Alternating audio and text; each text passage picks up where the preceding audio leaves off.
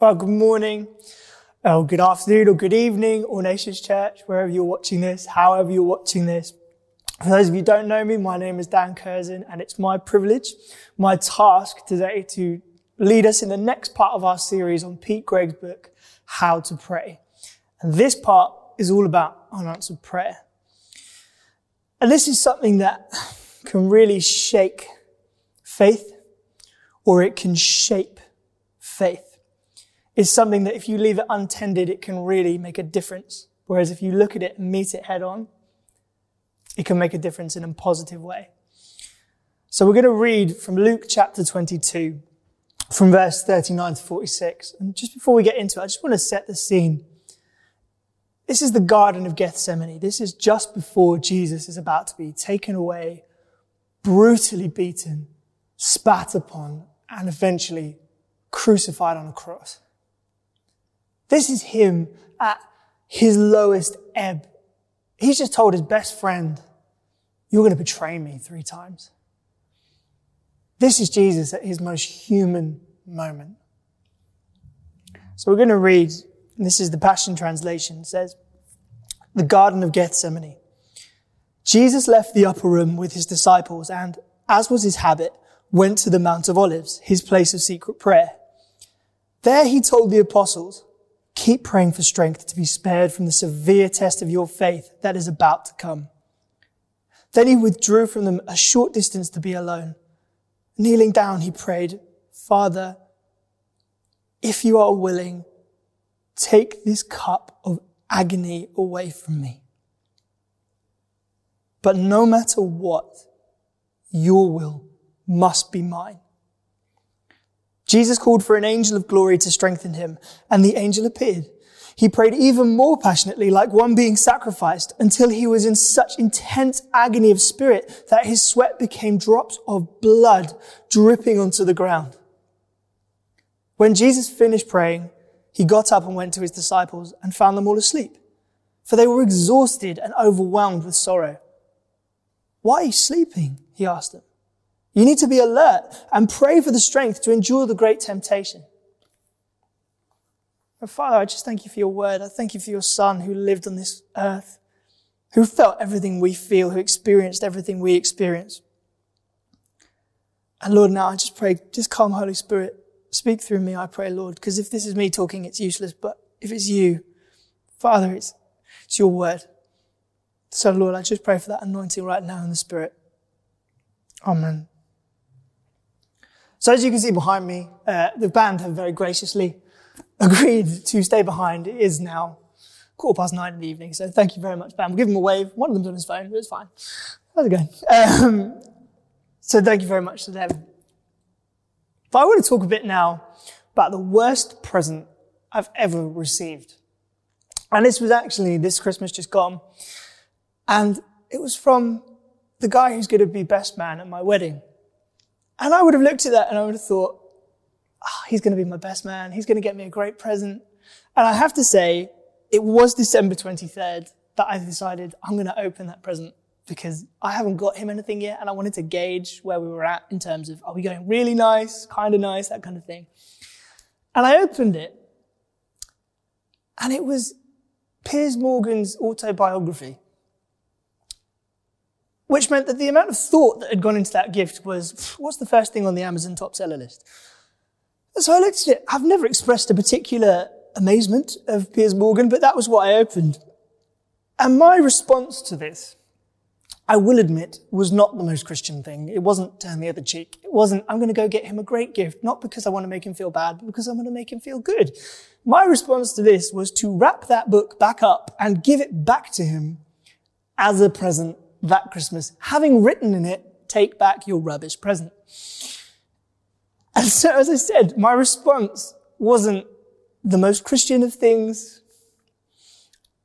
And it links with this, I do promise, it links with this, because our response to unanswered prayer, our response can shake our faith or it can shape our faith. Because our reactions to unanswered prayer are our responses and reactions to God. And the real thing that I've discovered, which is probably really obvious while preparing this talk, is actually you can't cover all of this in 25 minutes. You need a whole series. You need a whole book. And very luckily for everyone, Pete Greig agreed. And I prayed a prayer at the start of this saying, Lord, I need wisdom here. And about a week later, I looked online, and about the same time I prayed that prayer, they launched the prayer course part 2, unanswered prayer. So I just want to encourage you that if you really are struggling with this, if there is stuff going on which feels like unanswered prayer to you, go online, do that course, do the research, don't be passive. Go and find these things. But we are going to talk about it today. And the question that really kept coming back to me was actually, is prayer ever truly unanswered? Or is it a case of God going, yes, but not how you think? Or is it a case of God going, okay, but there's a journey I want you to go on first because you need to learn some stuff before you can handle that? Or is it a case of actually, no? And the Bible is so clear and so honest that we're going to have struggles, that we are going to be told no. We are going to be told, not yet, you just need to do this first. The Bible is so much more clear and so much more honest than we are as Christians about this. That we almost put on a show and say, no, being a Christian is great. We never have any problems. That's just not true. But the one thing we see, and the one thing that should kind of be at the heart of every preach, is look to Jesus. You know, we call ourselves Christians, those of us watching this who follow Christ. Christians means little Christ. It means follower of Christ. And because of that, because he lived on this earth, we can look at what his responses were and follow them. And really take comfort. In fact, Jesus, even Jesus, got told no. We've seen it here. There is no other way. You have to do this. And we have a relational God. So when I say before, is it a case of unanswered prayer? But actually it's, you need to go on this journey first. We have a relational God. And we see this in Jesus' healings. Because to some people he heals them and he says, just keep that to yourself. And others he heals them and he says, go and tell everyone. And I heard an amazing preach on this, I think about a year ago now. And the guy's conclusion was, well, we have a relational God. We have a God who wants to speak to us, who wants to shape us. And Jesus, being fully man, fully God, would have known these guys. Before they were even created, he knew them. And he would have known, I tell that guy not to, because he's going to make it all about him. He's going to go, wow, look at me, I'm amazing. Or I tell this guy, go and tell everyone. He's going to make it all about Jesus. We have a relational God. He wants a relationship with us. And the best thing about that is we have an empathetic God, not a sympathetic God. And the difference between that is we have a sympathetic God who would look down and go, oh, sorry about that. Oh, that looks painful. I'm so sorry. No, we have a God who's been here on earth, an empathetic God who's lived these things, who's had horrible things done to him and experienced loss and experienced all the things we experience as humans. And that is Jesus.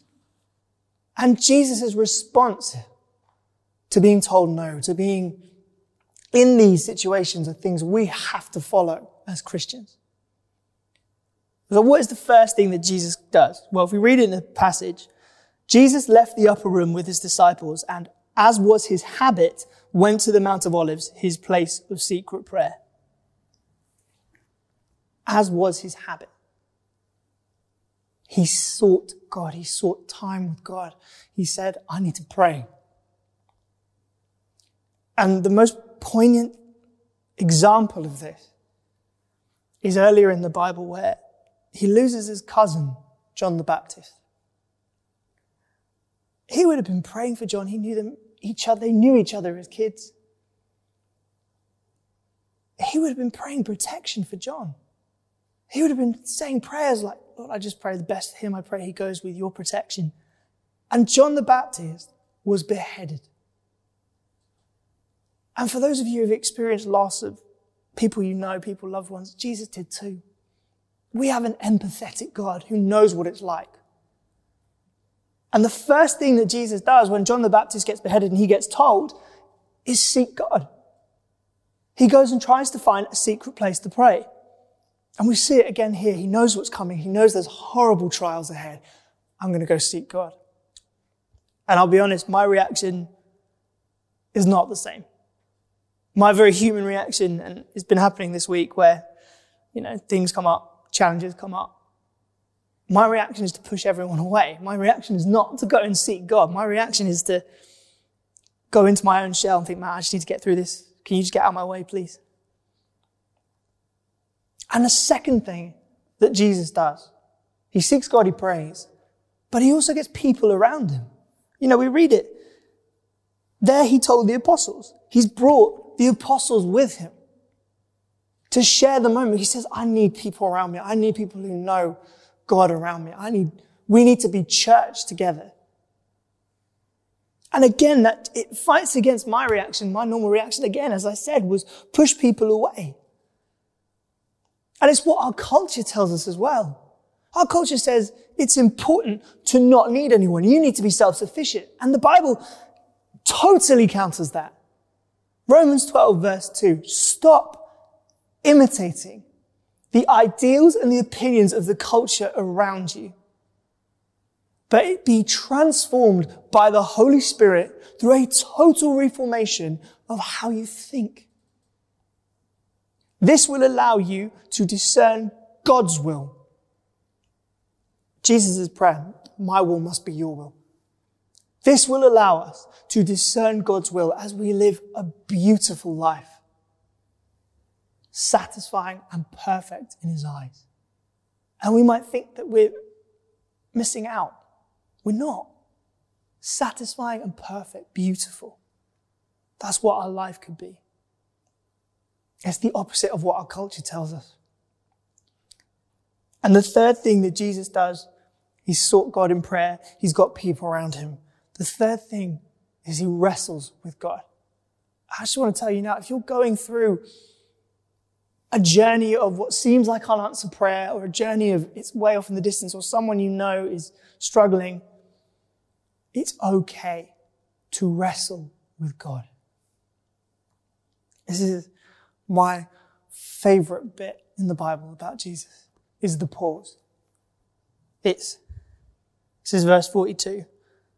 Father, if you are willing, take this cup of agony away from me. And no matter what version you've got, there'll be a comma, there'll be a full stop, there'll be a line, there'll be a pause. And it's that pause where it's Jesus wrestling with God, and he finally says, but no matter what, your will must be mine. We have to trust God. Our responses, we can follow Jesus' responses. Seek God and pray. Get people around you and wrestle with God. But we have to trust God. We have to look back on the stuff which he has answered, where he's come through for us in the past, what we've seen him do. We have to let go and let God. That's a phrase. Let go and let God. And he'll bring meaning to these things. But let go and let God doesn't mean be passive. It doesn't mean sit back and go, okay, go on then. Because you'll be standing there for a long time. It doesn't mean be passive. There's an amazing story. It's just a story. I don't think it's real. I hope it's not real. Of a guy who was drowning. And he prays, God, help me, God, help me. And a boat comes along. And they say, come on, get on board. And he goes, no, God will save me, God will save me. The boat goes away. A submarine comes along. And the submarine people say, come and get on board. He says, no, God will save me. And the man drowns. And he gets to the pearly gates and he sees St. Peter and he says, what happened? I prayed, God save me. And St. Peter looks at him and just goes, we sent you a boat. We sent you a submarine. If you're passive, it's harder for God to work. And a guy a lot of people in the church will remember was a guy called John Cole Edwards, who was diagnosed with cancer and eventually died. Despite loads of prayers, loads of prayer meetings, real stepping out in faith for healing from a whole church, this church. But what did he do with that time? He didn't wait. He didn't sit back and wait to be healed. He preached the gospel in those months. It's the most amazing story. He didn't just sit back and wait.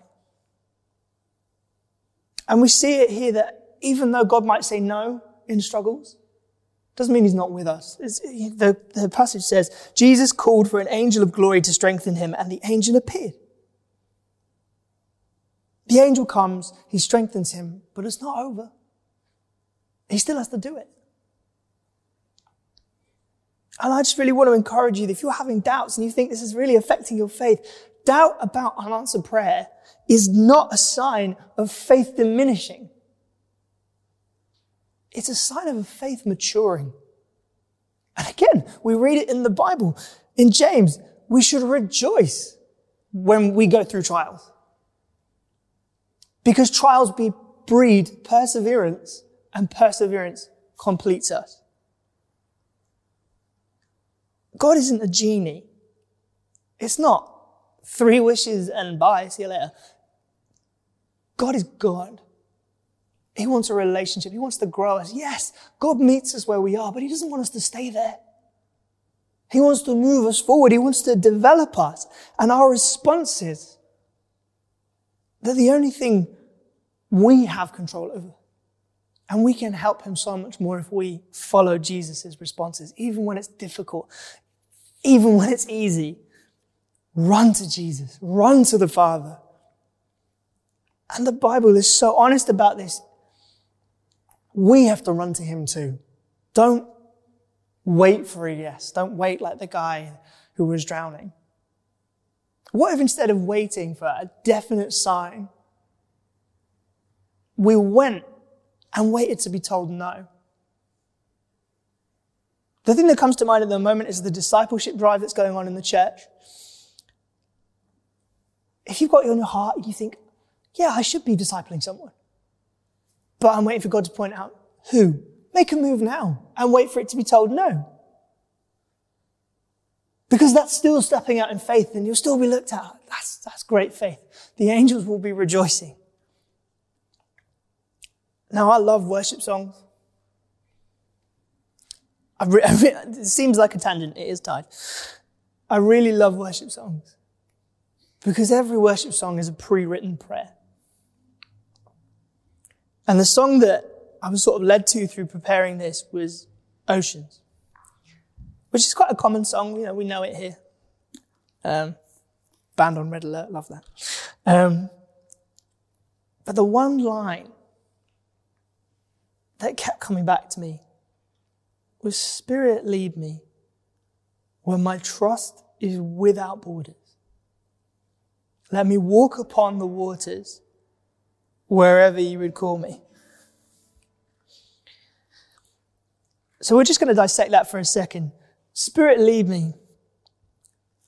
Jesus was led by the Holy Spirit into the desert to be tested by the devil for 40 days. He didn't just happen to be there. God led him there. Spirit, lead me where my trust is without borders. God said go, so Jesus went. He didn't stop and go, sorry, can I speak to someone, please? Spirit, lead me where my trust is without borders. And Jesus' response was, okay. And the Bible is so clear about this. We're not in a jolly sitcom. We're in a war. And as a Christian, we're put on the front line of that war. We're not at the back. We've got a cross on our back. Jesus literally says we've got a cross on our back. That's a target. We're going to have these moments where prayer isn't answered and we doubt. Let me walk upon the waters. What does that mean? Trust God. How do we walk on water? We trust in Jesus. Peter shows us. And when we're walking on water, we're not on solid ground. We have to look to him. We have to look to him. If this unanswered prayer or this journey that you're on or the no is really affecting you, trust God. Trust Jesus. Look to him. Spirit, lead me where my trust is without borders. Let me walk upon the waters wherever you would call me. Jesus' prayer in this. Your will must be mine.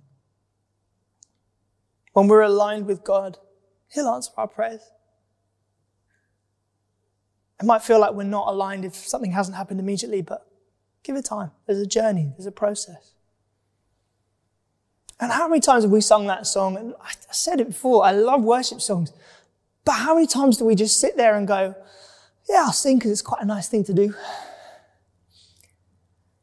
Pray them. I really meant it when every worship song is a pre-written prayer. So I'm just going to invite the band to play, just in the background for now. And just where you are,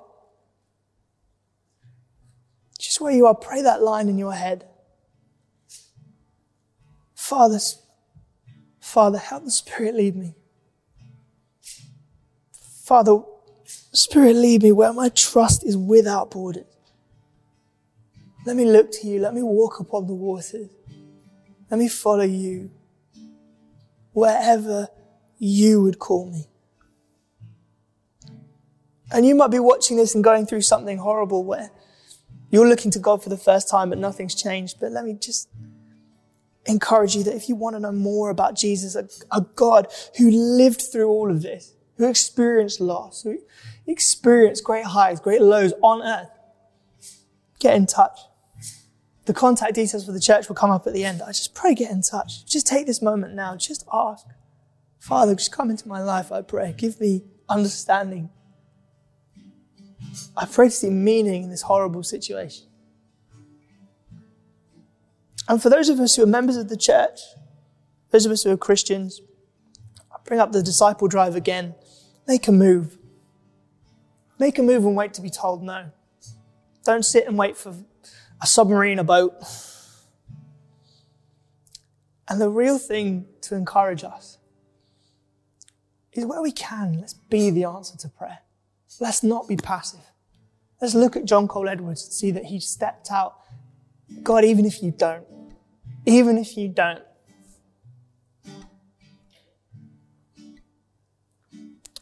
for everyone watching this, I just pray now, just come, Holy Spirit. Look to Jesus. Look to Jesus. Father, come, Holy Spirit. And as the band lead us in the song, don't move from that place. Just invite the Holy Spirit in. You have to invite him into the room and then into the people. That's the way it works. Just come, Holy Spirit. Come, Holy Spirit.